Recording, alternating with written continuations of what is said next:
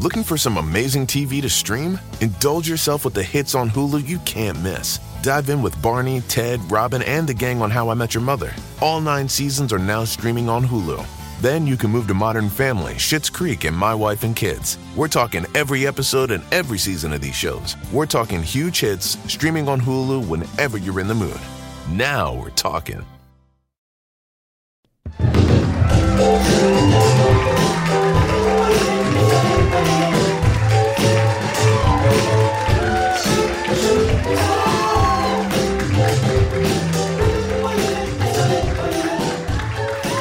Good evening, Los Angeles. I am thrown off by the fact that the stool I normally put the drink on has run from the stage faster than Republicans being asked about what Trump said to George Stephanopoulos. I'm in a mood. So, Love It or Leave It is off next week. We'll be back the week after for a post-debate show. There is new Love It or Leave It merch, including t-shirts, some, we decided to make a bunch of things that say, let's get into it, that you use to get into things. Bottle openers, letter openers. What were you going to suggest? No key. That doesn't make any sense. You can't just ship people uncut keys. I guess you could. Crowbars. The little explosive things that they use to get into bank vaults. Underwear. Raunchy. Store.crooked.com. Pod Save America will be at the Greek Theater on August 17th. We'll be doing a big Pod Save America show with Jamel Hill, Amanda Seales, Best Coast, Jim James, and more. Proceeds from the show will be donated to organizations fighting to protect the vote across America. So we're going to try to raise a bunch of money at the Greek, and that's going to be a very fun show. You can get tickets for that at crooked.com/the Greek. All right. Before we get to our show, I also do want to say thank you to a tremendous press secretary who today she announced she was no longer going to be at the job. Guys, everybody give it up for Sarah Huckabee Sanders. Here's someone who came to work every single day. And she said, you know what? I don't care that I work for a world historic liar and racist. I'm going to come into this office. I'm going to put on my suit. I'm going to get fucking ready. I'm going to cancel that briefing. I'm going to cut. And then you know what? I'm going to finish this day out. I'm going to go home. I'm going to rosé myself to sleep to stop the little patter of voices. Then I'm going to wake up. I'm going to go to work. I don't care what the naysayers say. I'm going to cancel that briefing all over again.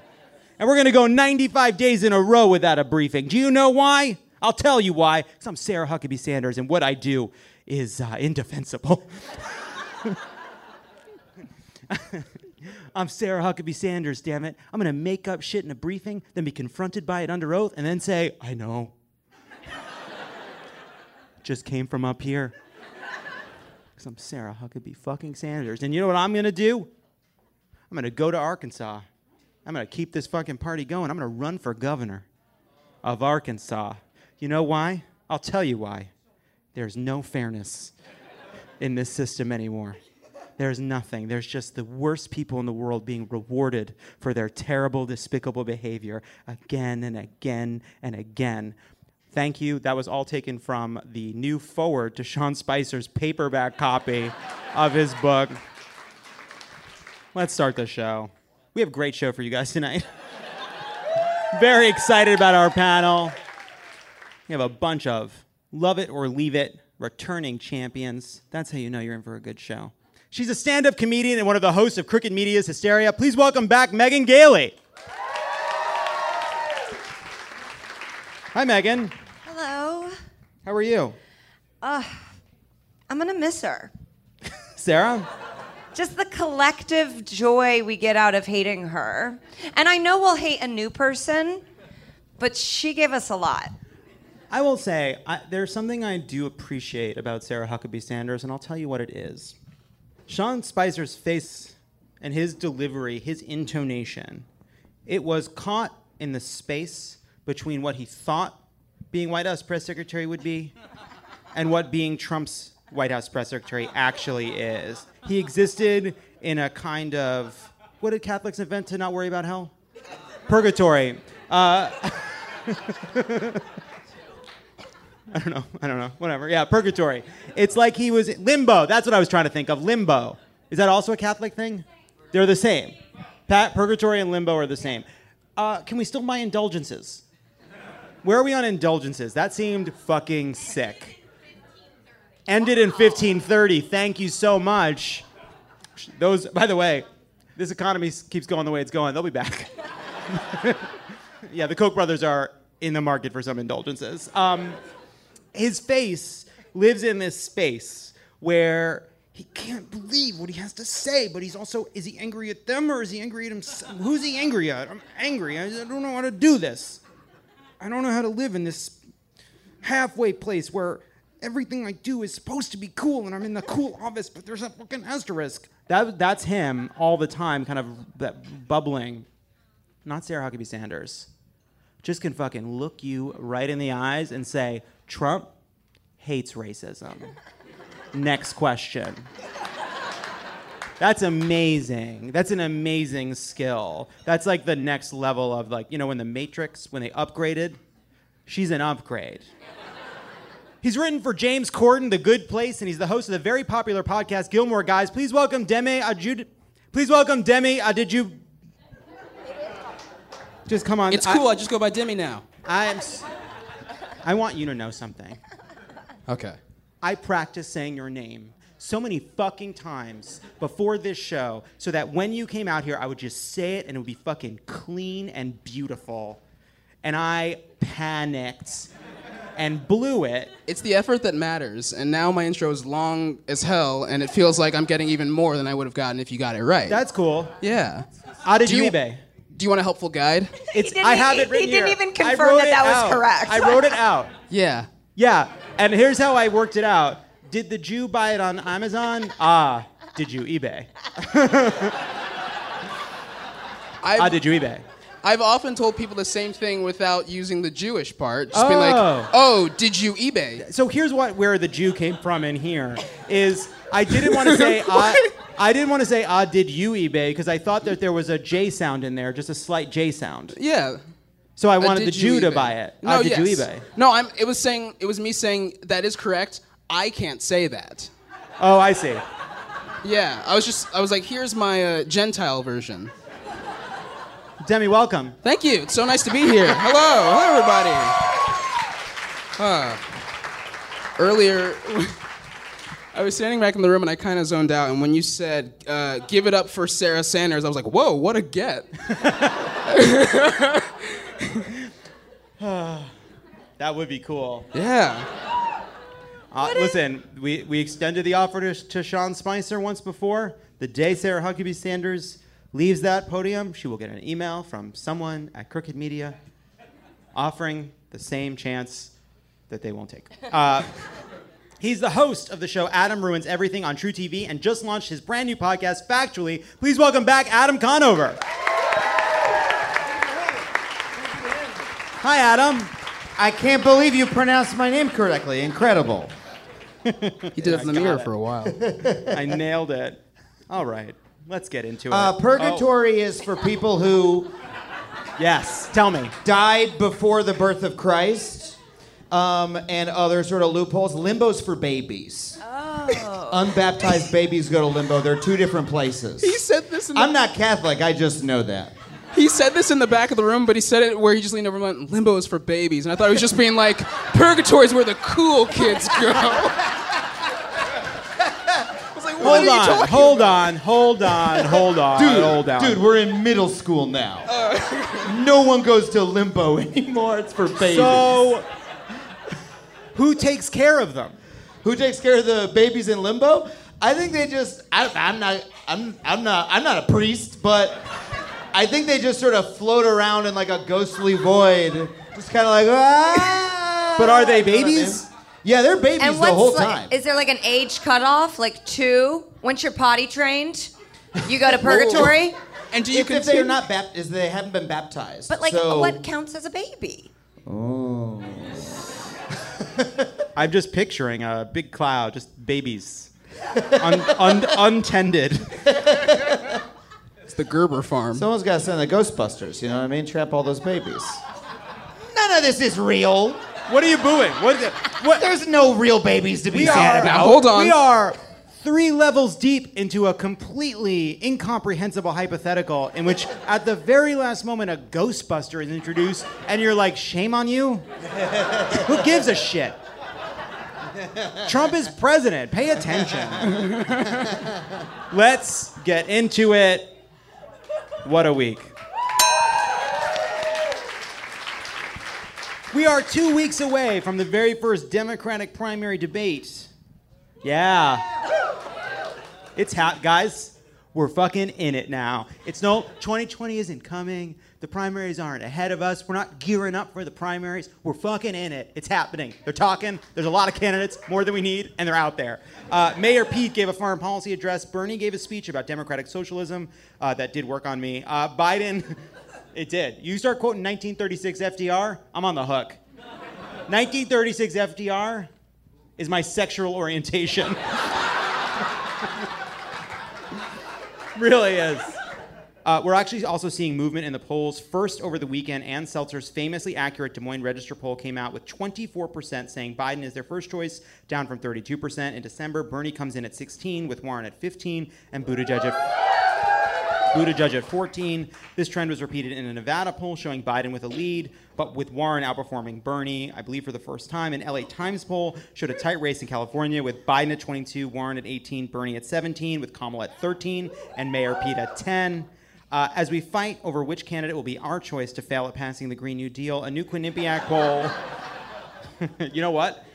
That is still best case fucking scenario. A new Quinnipiac poll found that every major Democratic candidate is polling better than Trump nationally, with Biden doing the best, followed by Bernie, Kamala, and Warren. Reminder, incumbents have lost 14% of the time in the last century, so everybody keep your heads on a fucking swivel. Megan.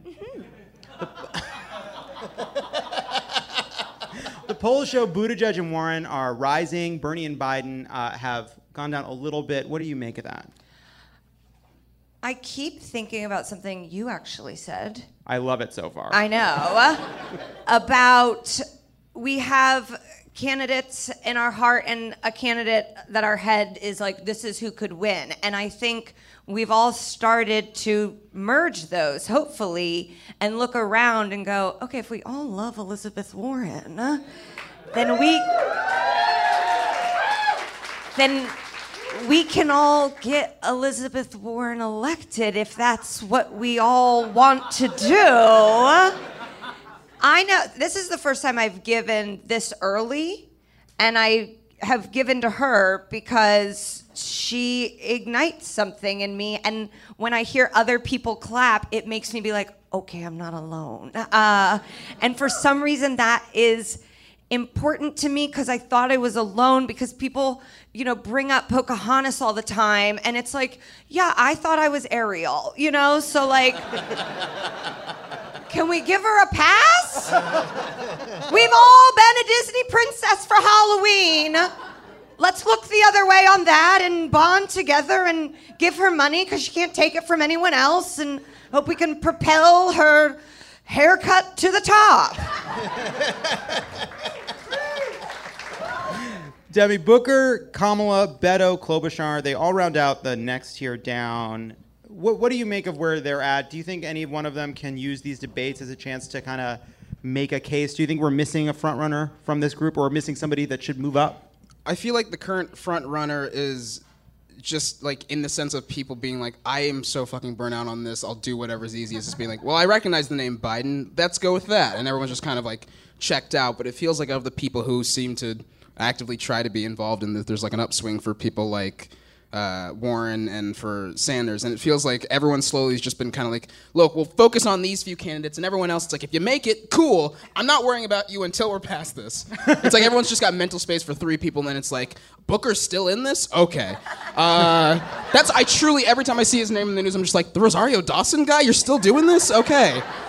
but it's like he dated Rosario Dawson. That's what's notable about him to me. I don't know what he's doing politically. Klobuchar was mean to people at one point. Yes? Okay. Beto had a really weird cover on a magazine, and Buttigieg, there was a picture going around of him. Yeah, okay, you guys like Buttigieg. The last thing of him in my mind is there was a picture going around on Twitter where it looked like he was floating, and I thought that was weird. And that's it. Everything else, my brain is like, what's he up to? So I just feel like mentally I'm so focused on these top three, the bottom zone. I'm just kind of like, you're all not really going to make it unless something changes, either to sink those top candidates or to make you seem like a better choice. Because it does feel like we had a bunch of vanity candidates for so long of just you know, this guy, he's exciting. We all kind of love him. And then it's like when they didn't stick around or stick to their guns on certain things, we just kind of went, well, there's someone better. So you'll go on fourth on the list if we really need you. Yeah. I mean, part of the problem is, right, that running for president is kind of a good gig in terms of star building, right? That's clearly part of it. Yeah. So is there just some kind of party or event, a show, a debate that we can put them on where it's okay, now you got your big star turn and everybody quits except for the top four after this because you got what you want, now get out of here. You know what I mean? It's celebrity Jeopardy. Yeah. As opposed to we all took the test. It's all right, an agent made a call. Yeah. Howard Schultz was I'm bored. They're all showing up to get their picture taken on the step and repeat. You know what I mean? And that's fine, but after a point, it's it's a logjam. At least Howard Schultz had the decency to hurt his back and take opiates in St. Bart's. Realizing what you just said, I would like to take this moment to announce my candidacy for president. So, Adam, we have these debates coming up.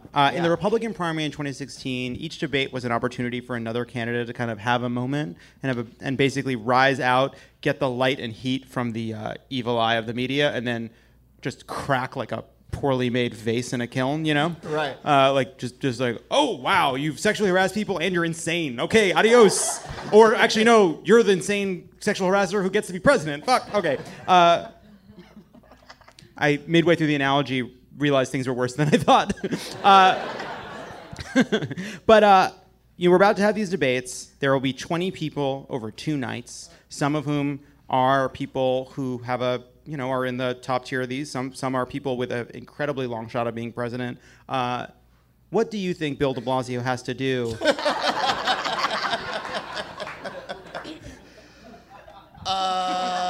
End of question. He's got to bring Pizza Rat to the debate. If Pizza Rat shows up, that's worth a few points. Bill de Blasio's candidacy makes the least sense because people in New York don't like him. Nobody he's got what does he have, a 20% approval rating in New York? A poll came out, I believe, this week that showed that in New York City, Bill de Blasio currently has a lower approval rating than Donald Trump. Wow. Yeah. Yeah. This guy just held his hands like he saw a car hit a bird. That's a feat. Because his approval rating is low amongst every category, and Trump's is low amongst every category but Republicans. Yeah. And so Everybody Trump hates de Blasio in New York. Everybody hates him. People wild. spit on him as he walks down the street. It's weird. Why does he still keep doing it? I don't know. So People spit on me when I walk down the street in New York, too. The idea, I just don't understand it at all why he's running. It doesn't make any sense. He wouldn't run for governor. Why is he running for president? It is very frustrating to me that we're about to have a debate, and on that stage will be Marianne Williamson, but not Bullock from Montana, who is the governor of a red state who expanded Medicaid. It's I get the objectivity of having rules that say, all right, you must have 1% in the polls or this number of donors for the first debate, but he's a sitting, effective governor of a red state. Can't we, have a rule where it says, if you're governor of Montana, you're allowed? A lot of places have rules, but then, you know the owner, you get in. What happened to the Democratic Party that tilted the favor for Hillary Clinton? Did that go away? We had a rigged process. Where's Debbie Wasserman Schultz with her thumb on the fucking scale?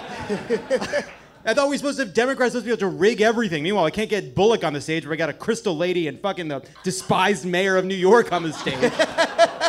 Unbelievable. To answer your question, the only way any of them could get any attention, because there's 10 people. So obviously Bernie will say some fiery blah blah blah. You know, Warren will have a fiery thing, I'm sure, that she'll say. Maybe someone else will say something that's like a good line or whatever. But then for the rest, there's so many of them, so little time. They got to have a fucking left shark moment or something. Too old? Okay. Something has to, someone. A wardrobe malfunction. Yeah, exactly. A stage light has to fall down and hit him in the head if they want any attention.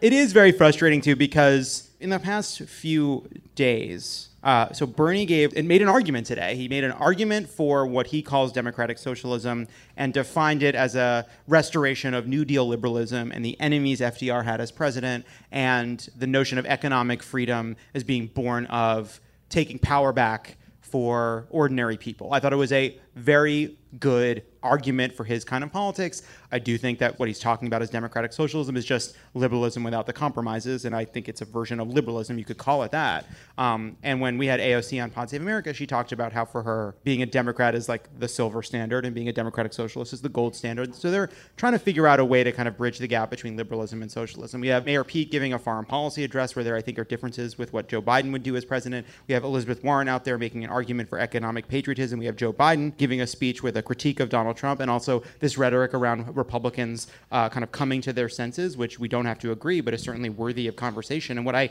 am really frustrated by is we're about to have the first Democratic debate, and I want those people to talk to each other and have a fucking mix it up, So the good news is this debate will be clarifying in that a lot of candidates who believe the debate will be their magical moment to prove why they're going to be president might quickly discover that their 10 minutes of sunshine did not lead to the new flowers they were hoping it would, and maybe that'll clear the decks, and then the next debates start to get harder and harder to get into.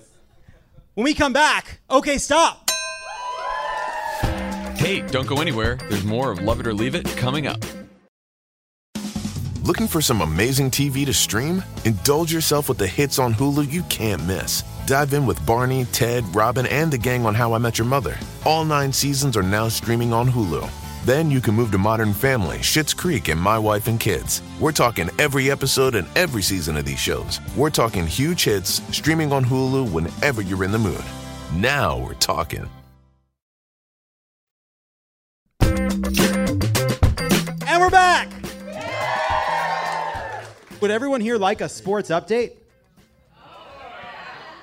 Oh. Now, here's a question before I read this card. Do we believe that Travis faithfully wrote down information for me to read?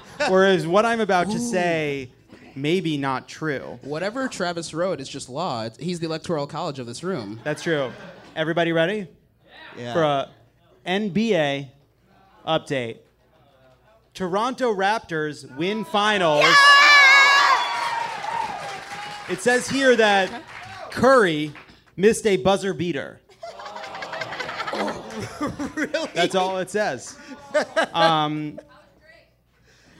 He's doing great. I get that because I saw a video of the person who hurt his foot being walked off and Drake looking very sad, so I know that that's a reference to that. And I know that there's a conversation about the Twitter fucking orthopedist demanding some guy play a sport he clearly was not in condition to play. So shame on everyone here. Congrats to the Toronto Raptors, a team named after a dinosaur basically invented by Steven Spielberg, capturing a specific moment in time when we were obsessed with the film Jurassic Park. Congrats to you and to your 90s era franchise. Big win for Sam Neill tonight. People will know the Raptors were formed in 1994 forever. We're always gonna know. Oh. People are fucking killing themselves just to correct you. That's why people see me live.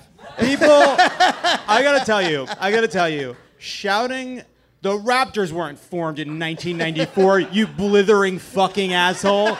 They were created in 1995. Thank you for standing up for me. That man said that and then disappeared into a cloud of dust like, I'm free. How long have you been holding on to that? You're just like, I got one fact, and if it comes in handy tonight... Ooh. What a crazy thing to know and be angry about knowing.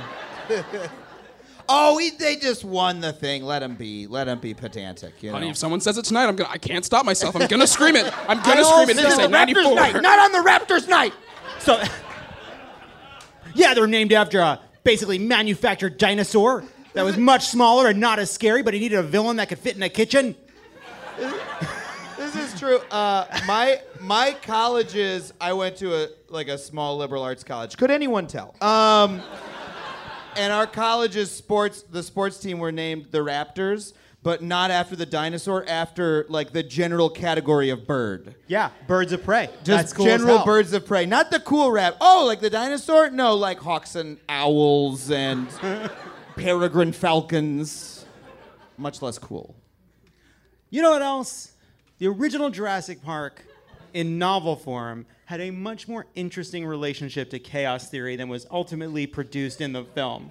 And I do think that was a missed opportunity, because chaos theory is very interesting and actually applies in our daily life in a way that I think is surprising, in particular to what is currently going on with 20 Democratic candidates vying for a nomination. And if, in 1990, whatever, sir, Steven Spielberg had done more on chaos theory, perhaps we all now would be more sophisticated in our evaluation of these candidates, thereby doing a better job of choosing a candidate, ultimately putting ourselves in a better position of defeating Donald Trump and perhaps saving the planet. Therefore, the failure of Steven Spielberg to use the little images of chaos theory that started every chapter in a book called Jurassic Park, slowly growing more complicated, revealing the fractalated nature of the image. Can I stop you?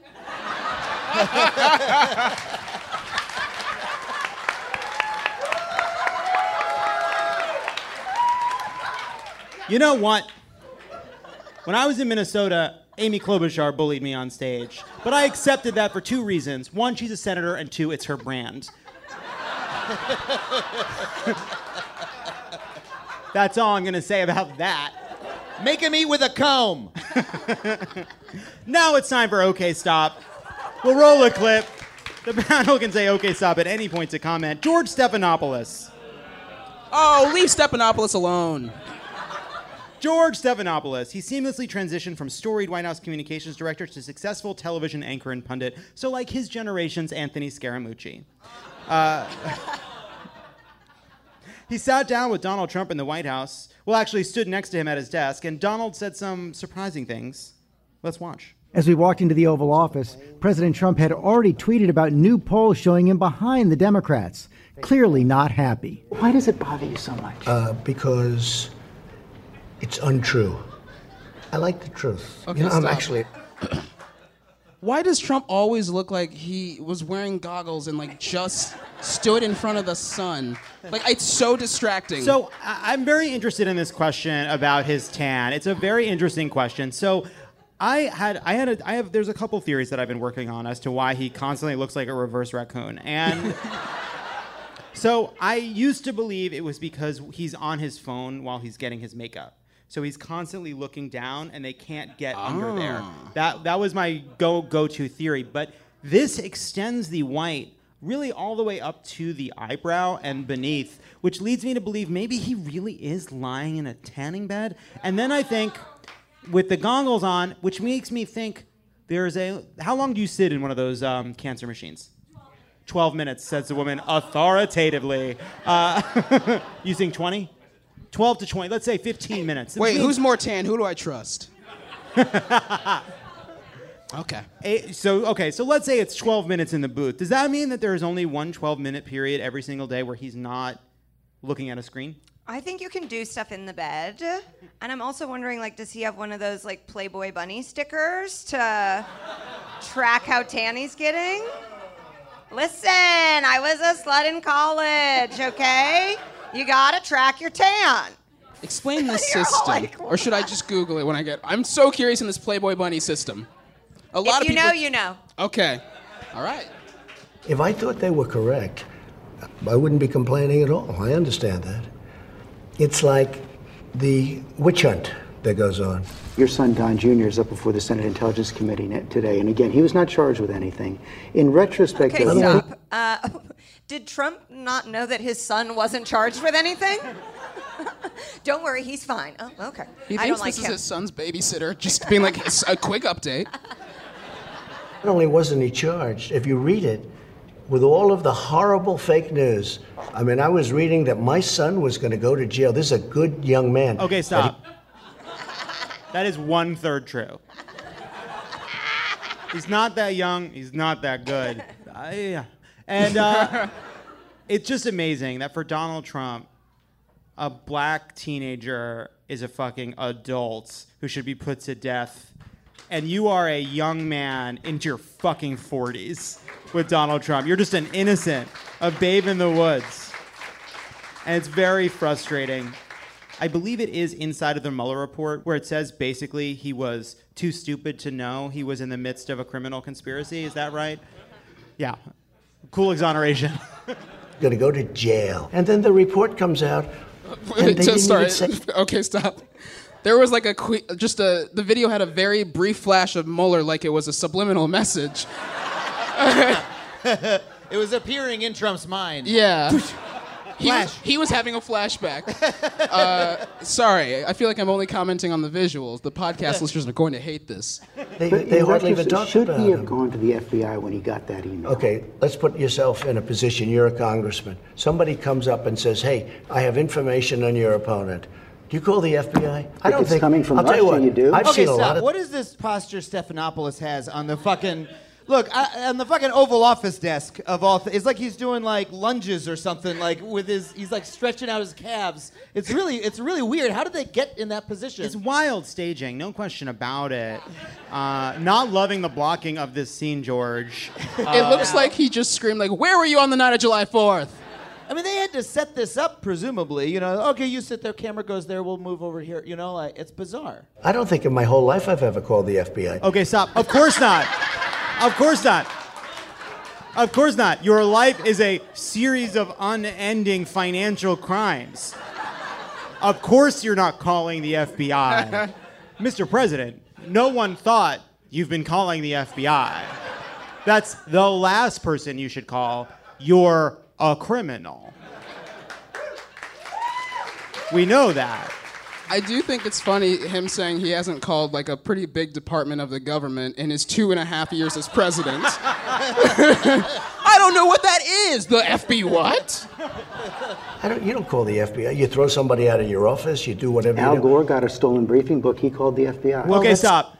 Just want to again reiterate that has now turned out to be one of the biggest mistakes in human fucking history. Lesson of the Trump administration, you get George W. Bush's stolen briefing book, you read every page, copy it, read it again, throw the original out, throw the copy out, and then you beat George W. Bush in that debate, and then you never talk about it. And it doesn't get to be a little proof point about how you were better than Donald Trump after the Iraq War. Too much? I'm obviously just kidding. It was the good thing to do to call the FBI. We're the norms party. We'll have those norms with us when we're clinging to the fucking last bit of wood in the ocean as we watch the Antarctica. This is somebody that said, we have information on your opponent. Oh, let me call the FBI. Okay, Give me stop. a break. I love when he acts. Oh, we got... And then he doesn't even do the phone in a fun way. He's like, he's never taken an improv class in his life. No. He's doing the two thumbs. It's not a banana. Come on. Oh, his object work. You don't like this? You want to hold the phone? You want to hold the phone? I don't believe this is a phone. This is Barney Rubble pretending he's on a phone in the Flintstones. This is a cell phone, Trump. I'm mad about it. I don't know. This is my rant later. I get why this is more real. Yeah. But comedically, I'm on the blower. You know what I mean? Sure. This is a serious phone call. Now we're doing comedy. But you know? He's sitting at a desk with a phone. You have a that prop. would be so good. Oh, hello. There's the real phone. Mr. Hoover. Here's I the thing. love your vacuums. Collect. He can't pick up that phone because the second he picks up that phone, you can hear through the microphone, Diet Coke, sir? Life doesn't The work that way. FBI director says that's what should happen. The FBI director is wrong. Okay, stop. So the FBI director says if a foreign government or foreign adversary comes to you with information to help your campaign, you should call the FBI. That's a pretty good closed loop of expertise. I am in charge of the FBI. If this happens, you should call me. And I say that as the person who knows what the FBI is for and what happens when we get that call. And Trump's like, disagree. Hard disagree. Don't see it that way. We're on different pages. Mr. Trump, the fire department says that when your house is on fire, you should call the fire department. No, I think the fire department is wrong. So for the record, the FEC obviously saw Donald Trump's interview with George Stephanopoulos, and here's what the head of the FEC put out in a statement. Let me make something 100% clear to the American public and anyone running for public office. It is illegal for any person to solicit, accept, or receive anything of value from a foreign national in connection with a U.S. election. This is not a novel concept. Electoral intervention from foreign governments has been considered unacceptable since the beginnings of our nation. Our founding fathers sounded the alarm about foreign interference, intrigue, and influence. They knew that when foreign governments seek to influence American politics, it is always to advance their own interests, not America's. Anyone who solicits or accepts foreign assistance risks being on the wrong end of a federal investigation. Any political campaign that receives an offer of a prohibited donation from a foreign source should report that offer to the Federal Bureau of Investigation. So that's that. And if foreigners, if Russia, if China, if someone else offers you information on an opponent, should they accept it or should they call the FBI? I think maybe you do both. Okay, I think you might. Art of the deal. Art of the deal. You compromise. You do both. You take the information, you use it, then you... Hello, FBI. I got some stolen material. Never mind. Okay. Isn't that also what he was just making fun of? People, he's like, oh, what, you're going to call the FBI? It's like, well, what would you do? Well, I'd call the FBI. If somebody called from a country, Norway, we have information on your opponent. Oh, I think I'd want to hear it. You want that kind of interference in our elections? It's not an interference. They have information. I think I'd take it. Poor Norway. They're like, what did we do? We're not calling. They don't need their name in the press like that. I just would like... So first of all, so there's like the serious thing. And the serious thing is, this is not about Norway. This is an invitation to the worst regimes on planet Earth to use all the power at their disposal to try to destroy the Democrat and keep Donald Trump in power. So that's terrifying and quite real and is already threatening our election right now. But there is also a zany aspect of it, which is...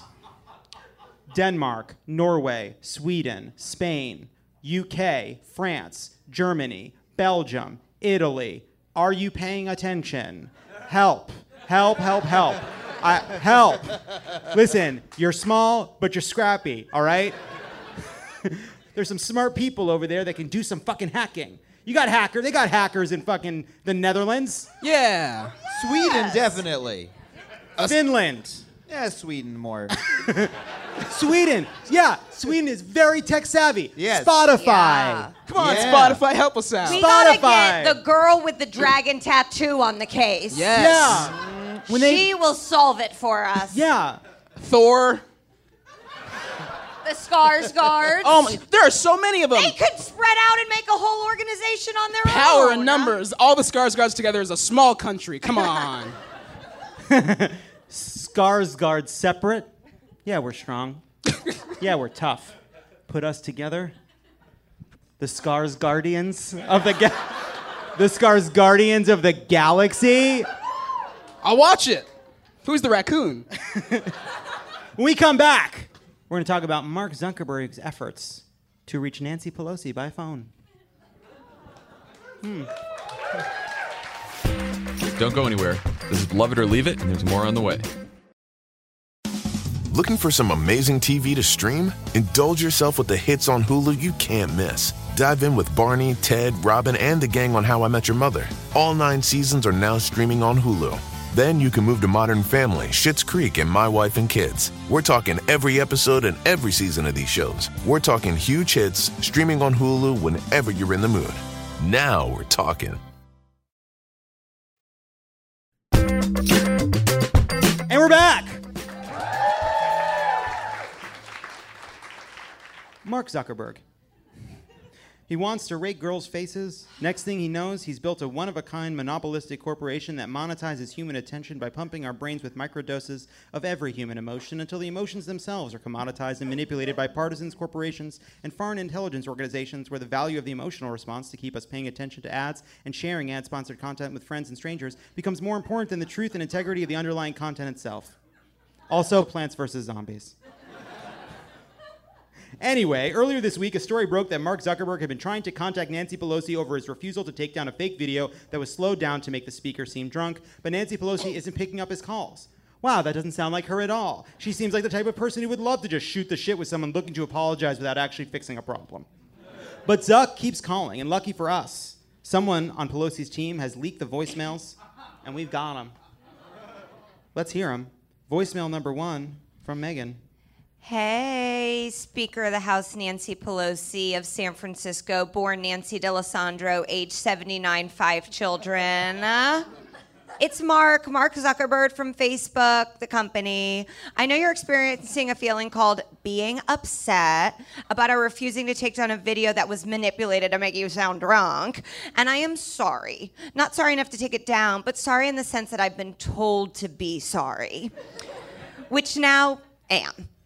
Good news, though. Soon, your noradrenaline levels will return to baseline, and the human proclivity to seek out novelty, a product of our brain size and the conditions that led to bipedalism, means you will soon stop thinking about this regularly and eventually at all.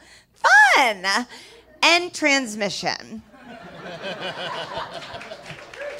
Demi, you're up. Voicemail number 2. Hi, Speaker Pelosi. It's Mark from Facebook again, and imagine I'm sweating through this. I was skimming your private messages, which you can send into when you click I accept these terms in order to use the Wi-Fi at the Marriott Grand Marquis in 2013. Lot to unpack in there. Are you mad that a manipulated video is being spread by malicious right-wing groups and that Facebook isn't taking it seriously enough, even though we are about to enter a new age of incredibly realistic fake videos that will only further erode the trust people have in our society? Trump already lies about what we see with our own eyes. What if we can't trust what we see with our own eyes? Tough questions. But you know what else is a tough question? How do we get the average 16-year-old girl to spend 15 more seconds absorbing makeup tutorials on Instagram? Because that 15 seconds translates into millions in additional revenue. Another tough question. What is the truth? Anyway, call me back. Bye, Mom. Fuck. Adam has a copy of voicemail number 3. What's up? Like Budweiser, one of my favorite beer brands. I always choose Budweiser when I'm consuming liquid. In fact, maybe we can sort this out over some crisp, wet alcohol. It's on me, Mark.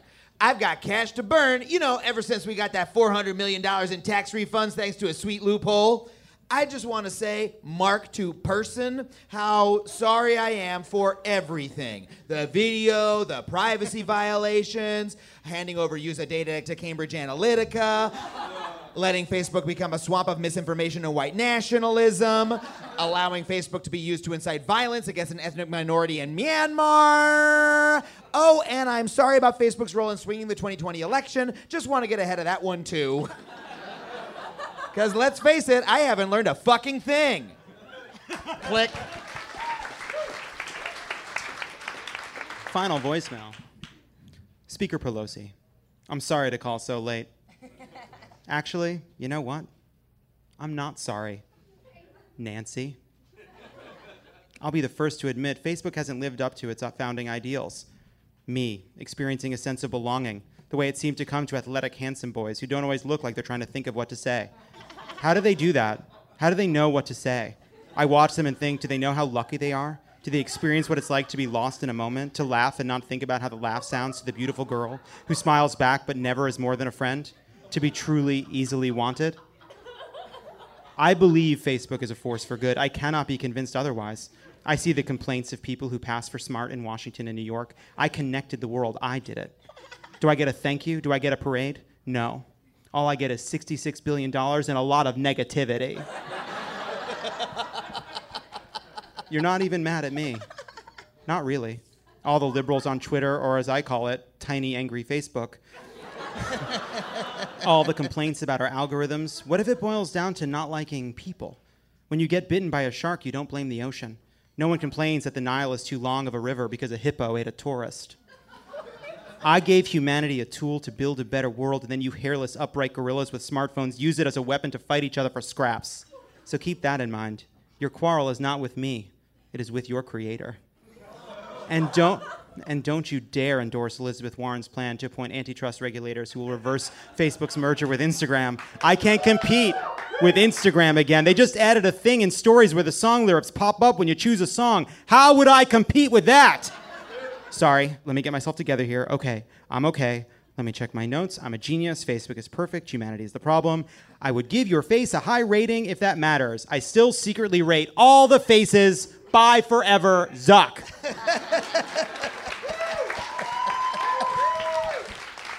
When we come back, we're going to talk about gender parity in sports. Hey, don't go anywhere. There's more of Love It or Leave It coming up.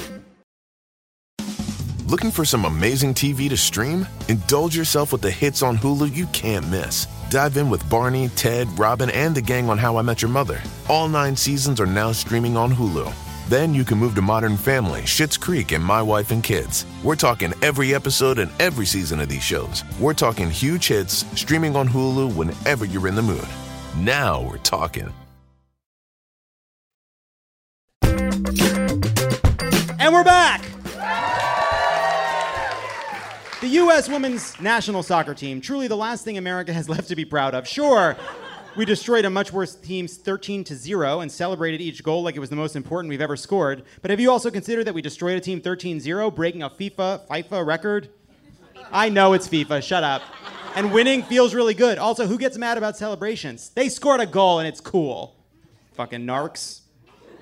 But you know what is not worth celebrating? The way the women's national soccer team gets paid way less than the men, despite being, it says here, way funking better. Gender disparity in sports doesn't only happen in soccer, and we want to highlight some of these examples in a game we're calling I, John Lovett, know a lot about sports, and I didn't learn all of the things thanks to our research team, The Game. So here's how it's going to work. I'm going to ask a question about income disparity in women's sports, and you'll have to guess the correct answer without going over. 2 people on this stage will be a team, and one of you in the crowd will team up with someone on this stage. Would anyone out there like to play the game? Hi, what's your name? My name is Jason. Is this mic on? Can you guys hear me? Yeah, we can hear you. All right. Don't testify. Test. We know the mics work. All right? Yeah. Everything's great. I was already thinking about yelling at you, and I forgot your name. Jason. I know it's Jason. Maybe the mic didn't work that well then. Jason. Yes. Who do you want on your team? I want good odds. Actually, no. Love it. No, I'm. No, okay, all right. What a fucking brown noser! All right, you know what? Teacher's pet. You know what? Since we're getting along, I'll take Adam. All right. Okay. I can't even get picked for the game about women not getting enough things. Jason. I cannot win. Can we get a wrong sound, please? You and Adam start 1 point fucking down. He's taking you down with him. I'm penalized for his mistake. Yeah. It's fine. I'm a man. It's fine. I deserve, I'll take a loss. Question number 1. If the U.S. men's soccer team won the World Cup, something, it says here, they will never do. Yeah. I guess they're not very good. Each player would receive a bonus of $390,000. When the U.S. women's team won the last World Cup, what did each player receive as a bonus? We will start with Demi and Megan. Closest without going over. What was their bonus? We're going to say $10,000. $10,000. Adam and Jason.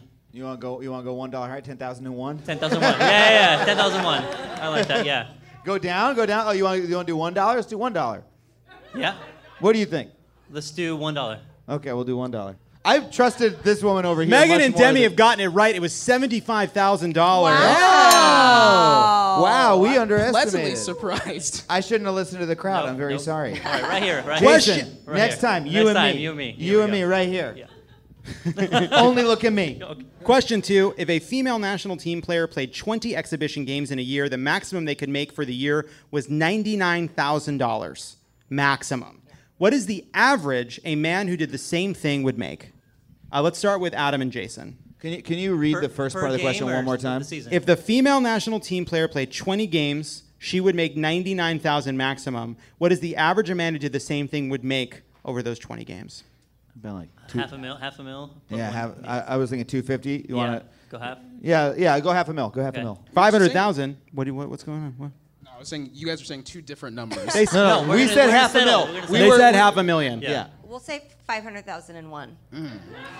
It's impossible for us to win now.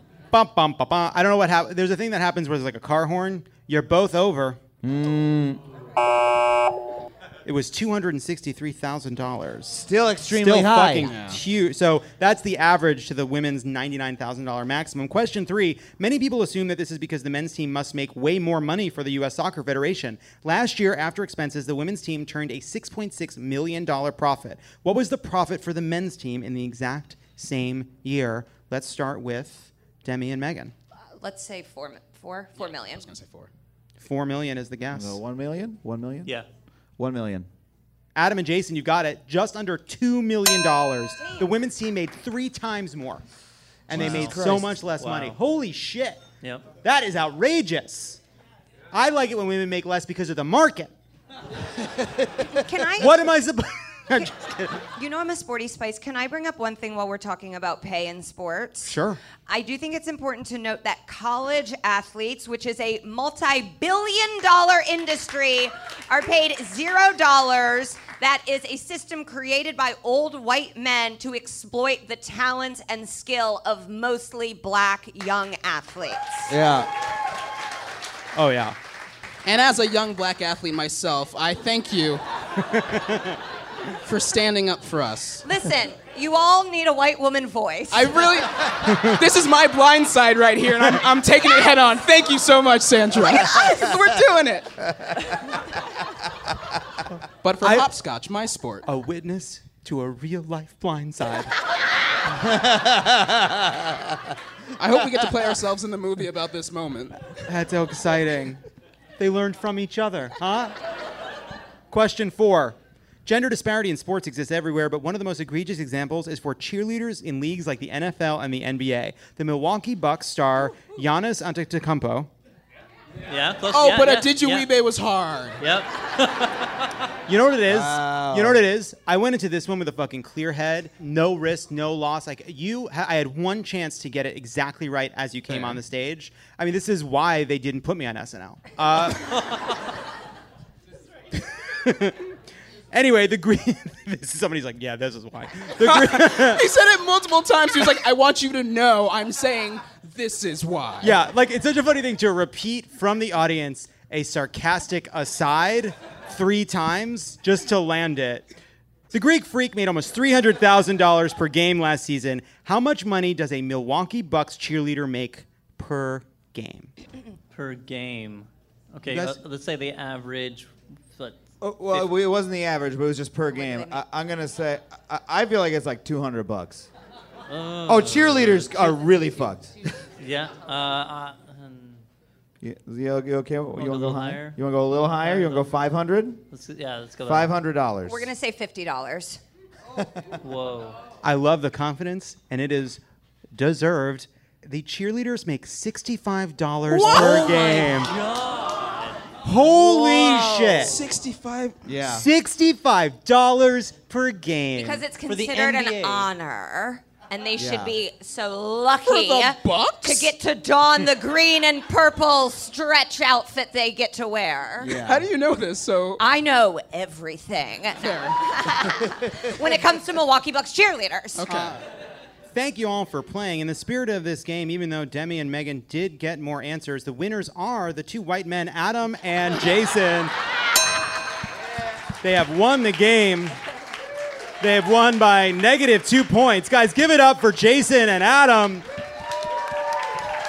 When we come back, the rant wheel. Hey, don't go anywhere. There's more of Love It or Leave It coming up. Looking for some amazing TV to stream? Indulge yourself with the hits on Hulu you can't miss. Dive in with Barney, Ted, Robin, and the gang on How I Met Your Mother. All 9 seasons are now streaming on Hulu.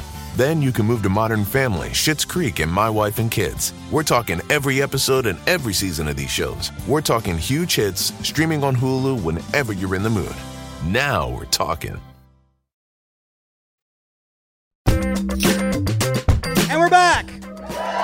Now it's time for the rant wheel. You know how it works. We spin the wheel. Wherever it lands, we rant about the topic. This week on the wheel, we have Big Little Lies, Republicans snapping out of it, bad campaign logos, the game Elden Ring, the UMG music fire, the California housing crisis, Jessica Biel, and dunking tweets.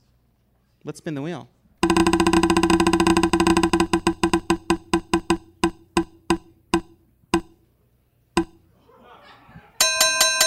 It has landed on Elden Ring. There once was a writer named George R. Martin. George R. Michael. George R. Martin. R. Martin. He got to work. There was a man named George H.W. Bush. He was president. And George R. Martin got down to writing. He's like, I got a little story to tell. All right? It's a song of ice and fire. And you're going to fucking love it. All right? And I'm going to crush these books and knock them out. Book 1, psh. Book 2, psh. Book 3, psh. Book 4, psh. HBO comes along and says, we love these books. Obama's president. We'd love to make him into a TV show. And he's like, cool. That's great. I got a couple more left, but I'm cranking them out, and I'm not too worried about it. Here we are all these years later. I guess at the back of one of the books it says, don't worry, guys. I'm crushing this next book, and it'll be in your hands next Christmas. That was 5 years ago. So anyway, at E3, there was an announcement. And the announcement was that From Software was going to have a new game called Elden Ring. All right? And it's going to be, and From Software makes some of the best games. Dark Souls, Bloodborne. I don't care if you know what they are. They're fucking awesome. If you love a Dark Souls game, if you love a Bloodborne, you know games, all right? You're a serious adult. You're not just shooting people in army fatigues, all right? You're playing a real fucking game, all right? This isn't Fortnite, all right? This is crazy. This is hard shit. And it turns out that Elden Ring will be an open world game from Software. But here's the twist. The lore of the game was written by George R. Martin, which means 5 years ago, George R. Martin got on the phone with his editor and said, I'm almost done. I just need to do a little bit more work. And then he hung up that phone, didn't finish for half a decade, let other people finish telling the story, and then, in a true tour de force of procrastination, created an entirely new video game world, all to avoid finishing The Winds of Winter. And I think that is the most beautiful form of procrastination I have ever seen. I did not know it was possible to be so bad at finishing a book that you create a video game. I think that's amazing. I love it. It makes me so happy. As one of the truly great procrastinators myself, someone who managed to procrastinate on speeches for the President of the United States. I just appreciate that is incredible game. That is someone with the weight of the world on his shoulders saying, no, thank you. I'm going to go to Japan and make a video game while you're all waiting for me to finish this book, including the people that paid me to finish this book. I think that's amazing. I fucking love that. Elden Ring. George R. Martin, From Software, open world. I don't care if he ever finishes Game of Thrones. I'm excited. Let's spin it again.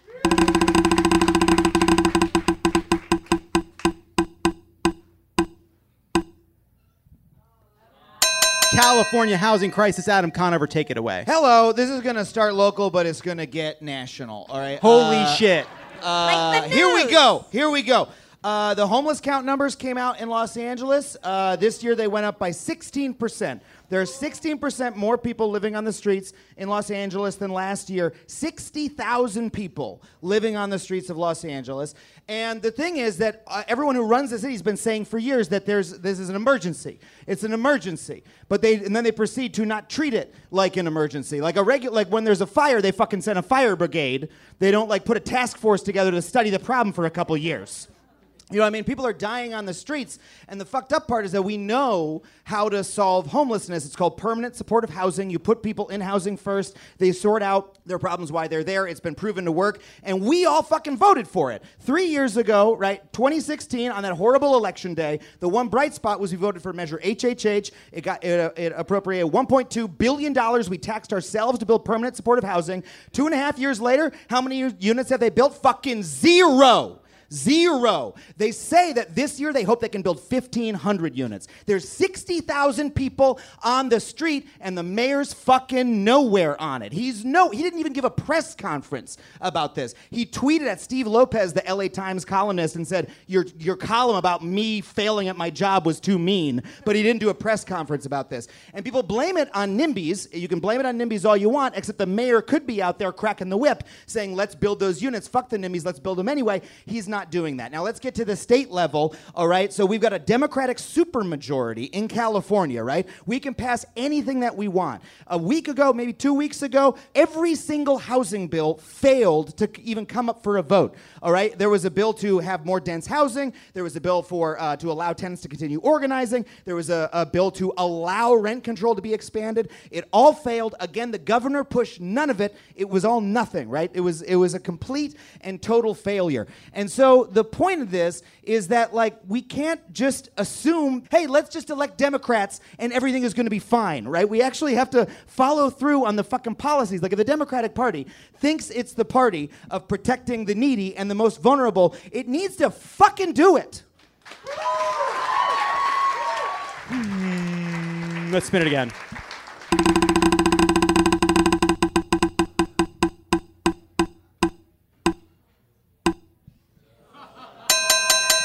Jessica Biel. Megan? Oh, girl. So Jessica Biel very publicly came out in favor of an anti-vax bill today.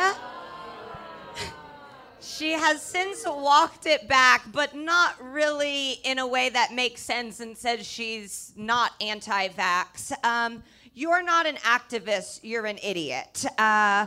These people that, when it comes to medicine, think they know more than doctors are insane. Like, pediatricians didn't come down to the set of The Illusionist and tell you how to do a shitty accent that made no sense.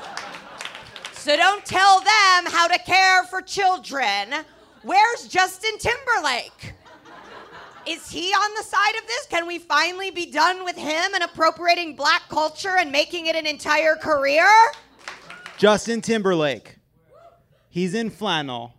That's how you know it's the most personal album yet. Oh, he's also not funny. And just because you dance funny, actually, you didn't even dance funny, you just danced. And it's like, we're using words. Do you know how hard that is, Justin? Like, and you didn't even make up the dance. You just did what Beyonce did, and then you're funny for some reason. Fuck you and fuck your stupid wife.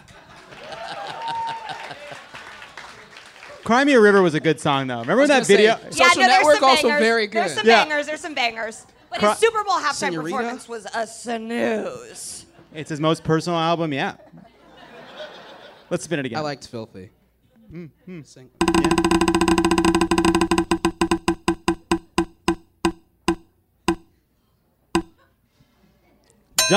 Dunking tweets suggested by Demi.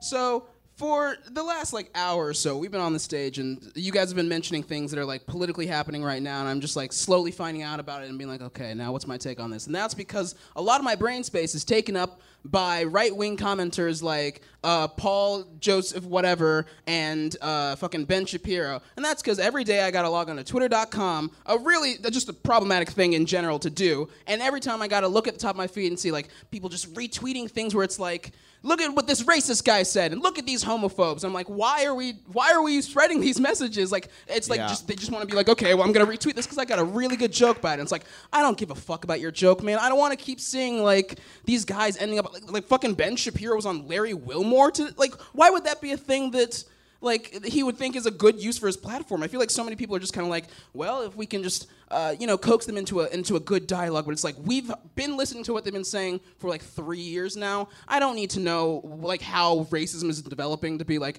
well, actually, now that we have the internet, I can tell you that black people statistically, it's just all the same shit. We don't need to keep seeing fucking these problematic assholes and giving them a platform to be like, well, I'm gonna put them on TV so that I can shame them. It's like, no, it didn't work for Dr. Phil. It's not gonna work for you.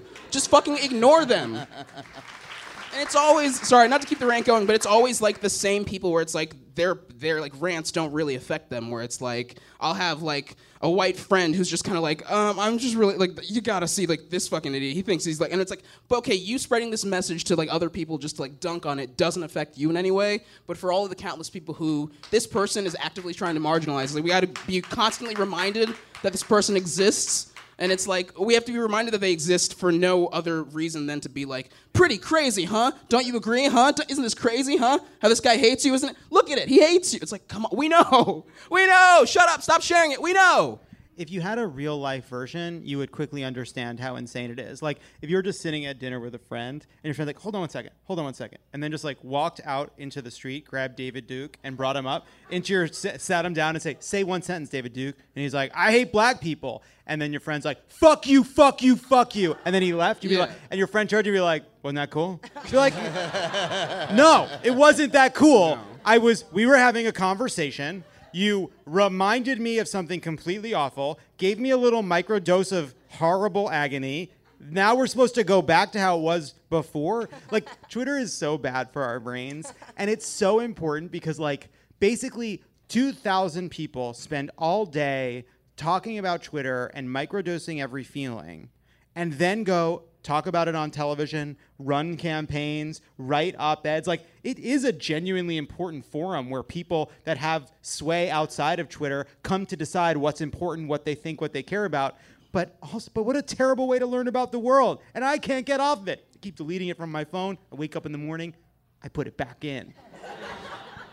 And I don't know what to do about it. I love checking my mentions. What are people saying about me now? Some of it's good. Some of it's so bad.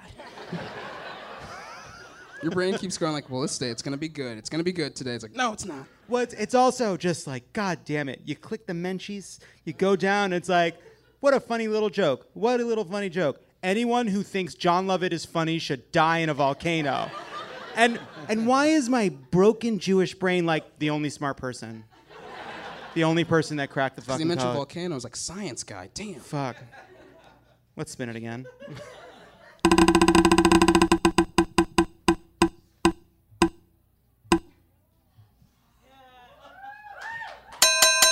It has landed on Big Little Lies. It's time for gay news. Big Little Lies is back. And here's the thing, all right? I wasn't looking forward to Big Little Lies coming back. I wasn't. I'll tell you why I wasn't. It wrapped up beautifully, all right? They told a story. It had a beginning. It had a middle. It had Laura Dern being insane. And it had an end. I loved it. I was in, all right? They got me. It resolved. And then they decide it's coming back. Why? Because it turns out big corporations like money. And it's why Killing Eve comes back. It's why there'll be a new Spider-Man every 3 years. It's why in a couple years we're going to have to watch Robert Pattinson remember when his mother died. But then I turn on Big Little Lies, and you know what? I apologize. I apologize to Laura Dern and Nicole Kidman and Reese Witherspoon and Shailene Woodley. Ian Armitage. What? Ian, the kid, the little, never mind. Yeah. Young Sheldon. Young Sheldon, who I don't remember being in it. Zoe Kravitz? Zoe Kravitz. Adam Scott. Adam Scott is in it. A Sarsgaard. Alex. It doesn't matter which one, because most of all, Meryl Streep is in it. And I gotta tell you, I don't care what kind of zombie post-show 8-episode arc we're about to watch. If you got Meryl Streep doing not 1, not 2, but 3 monologues in 1 hour of premium cable television, you've got me on the hook. So I apologize to Big Little Lies for doubting them even for a second. All right? I think it all takes place in Big Sur. I don't totally understand where they are. They're constantly driving across bridges. They're all very rich. And you know what? I'm in. All right? Big Little Lies is back. Meryl Streep is basically playing a very catty gay man. And I love it. All right? And there are still good things in this world. That's our high note. Beep, beep, beep, beep, beep, beep, beep. That's gay news. I just realized I was thinking of Pretty Little Liars the whole time. I didn't know Meryl Streep was on that show. I'd watch that. Is that what Young Sheldon is in? No, Young Sheldon's in Big Little Lies. He's the kid, Shailene Woodley's kid. Oh. He's like top billing on it's Meryl Streep, Ian Armitage. How do you not? Are they in a shared universe? Big Bang Yes. Theory? It's Second on the call sheet. It's the same kid. Don't you remember after the end of the first season where he says bazinga after they find the body? Oh my God, I totally forgot. That's where bazinga comes from. Yeah. It comes from seeing the corpse at the bottom of the stairs. Childhood trauma. Bazinga, roll credits.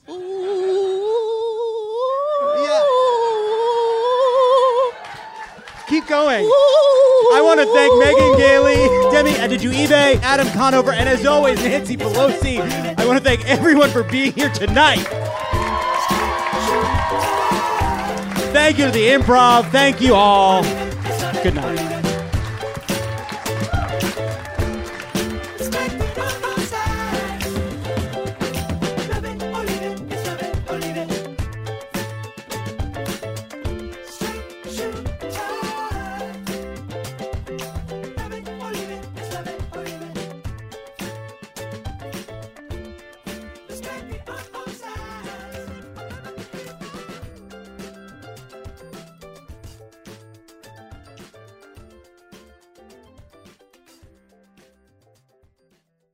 Whether you're a morning person or a bedtime procrastinator, everyone deserves a mattress that works for their style. And you'll find the best mattress for you at Ashley. The new Tempur-Adapt collection at Ashley brings you one-of-a-kind body-conforming technology, making every sleep tailored to be your best. The collection also features cool-to-the-touch covers and motion absorption to help minimize sleep disruptions from partners, pets, or kids. Shop the all-new Tempur-Adapt collection at Ashley, in-store or online at ashley.com. Ashley, for the love of home.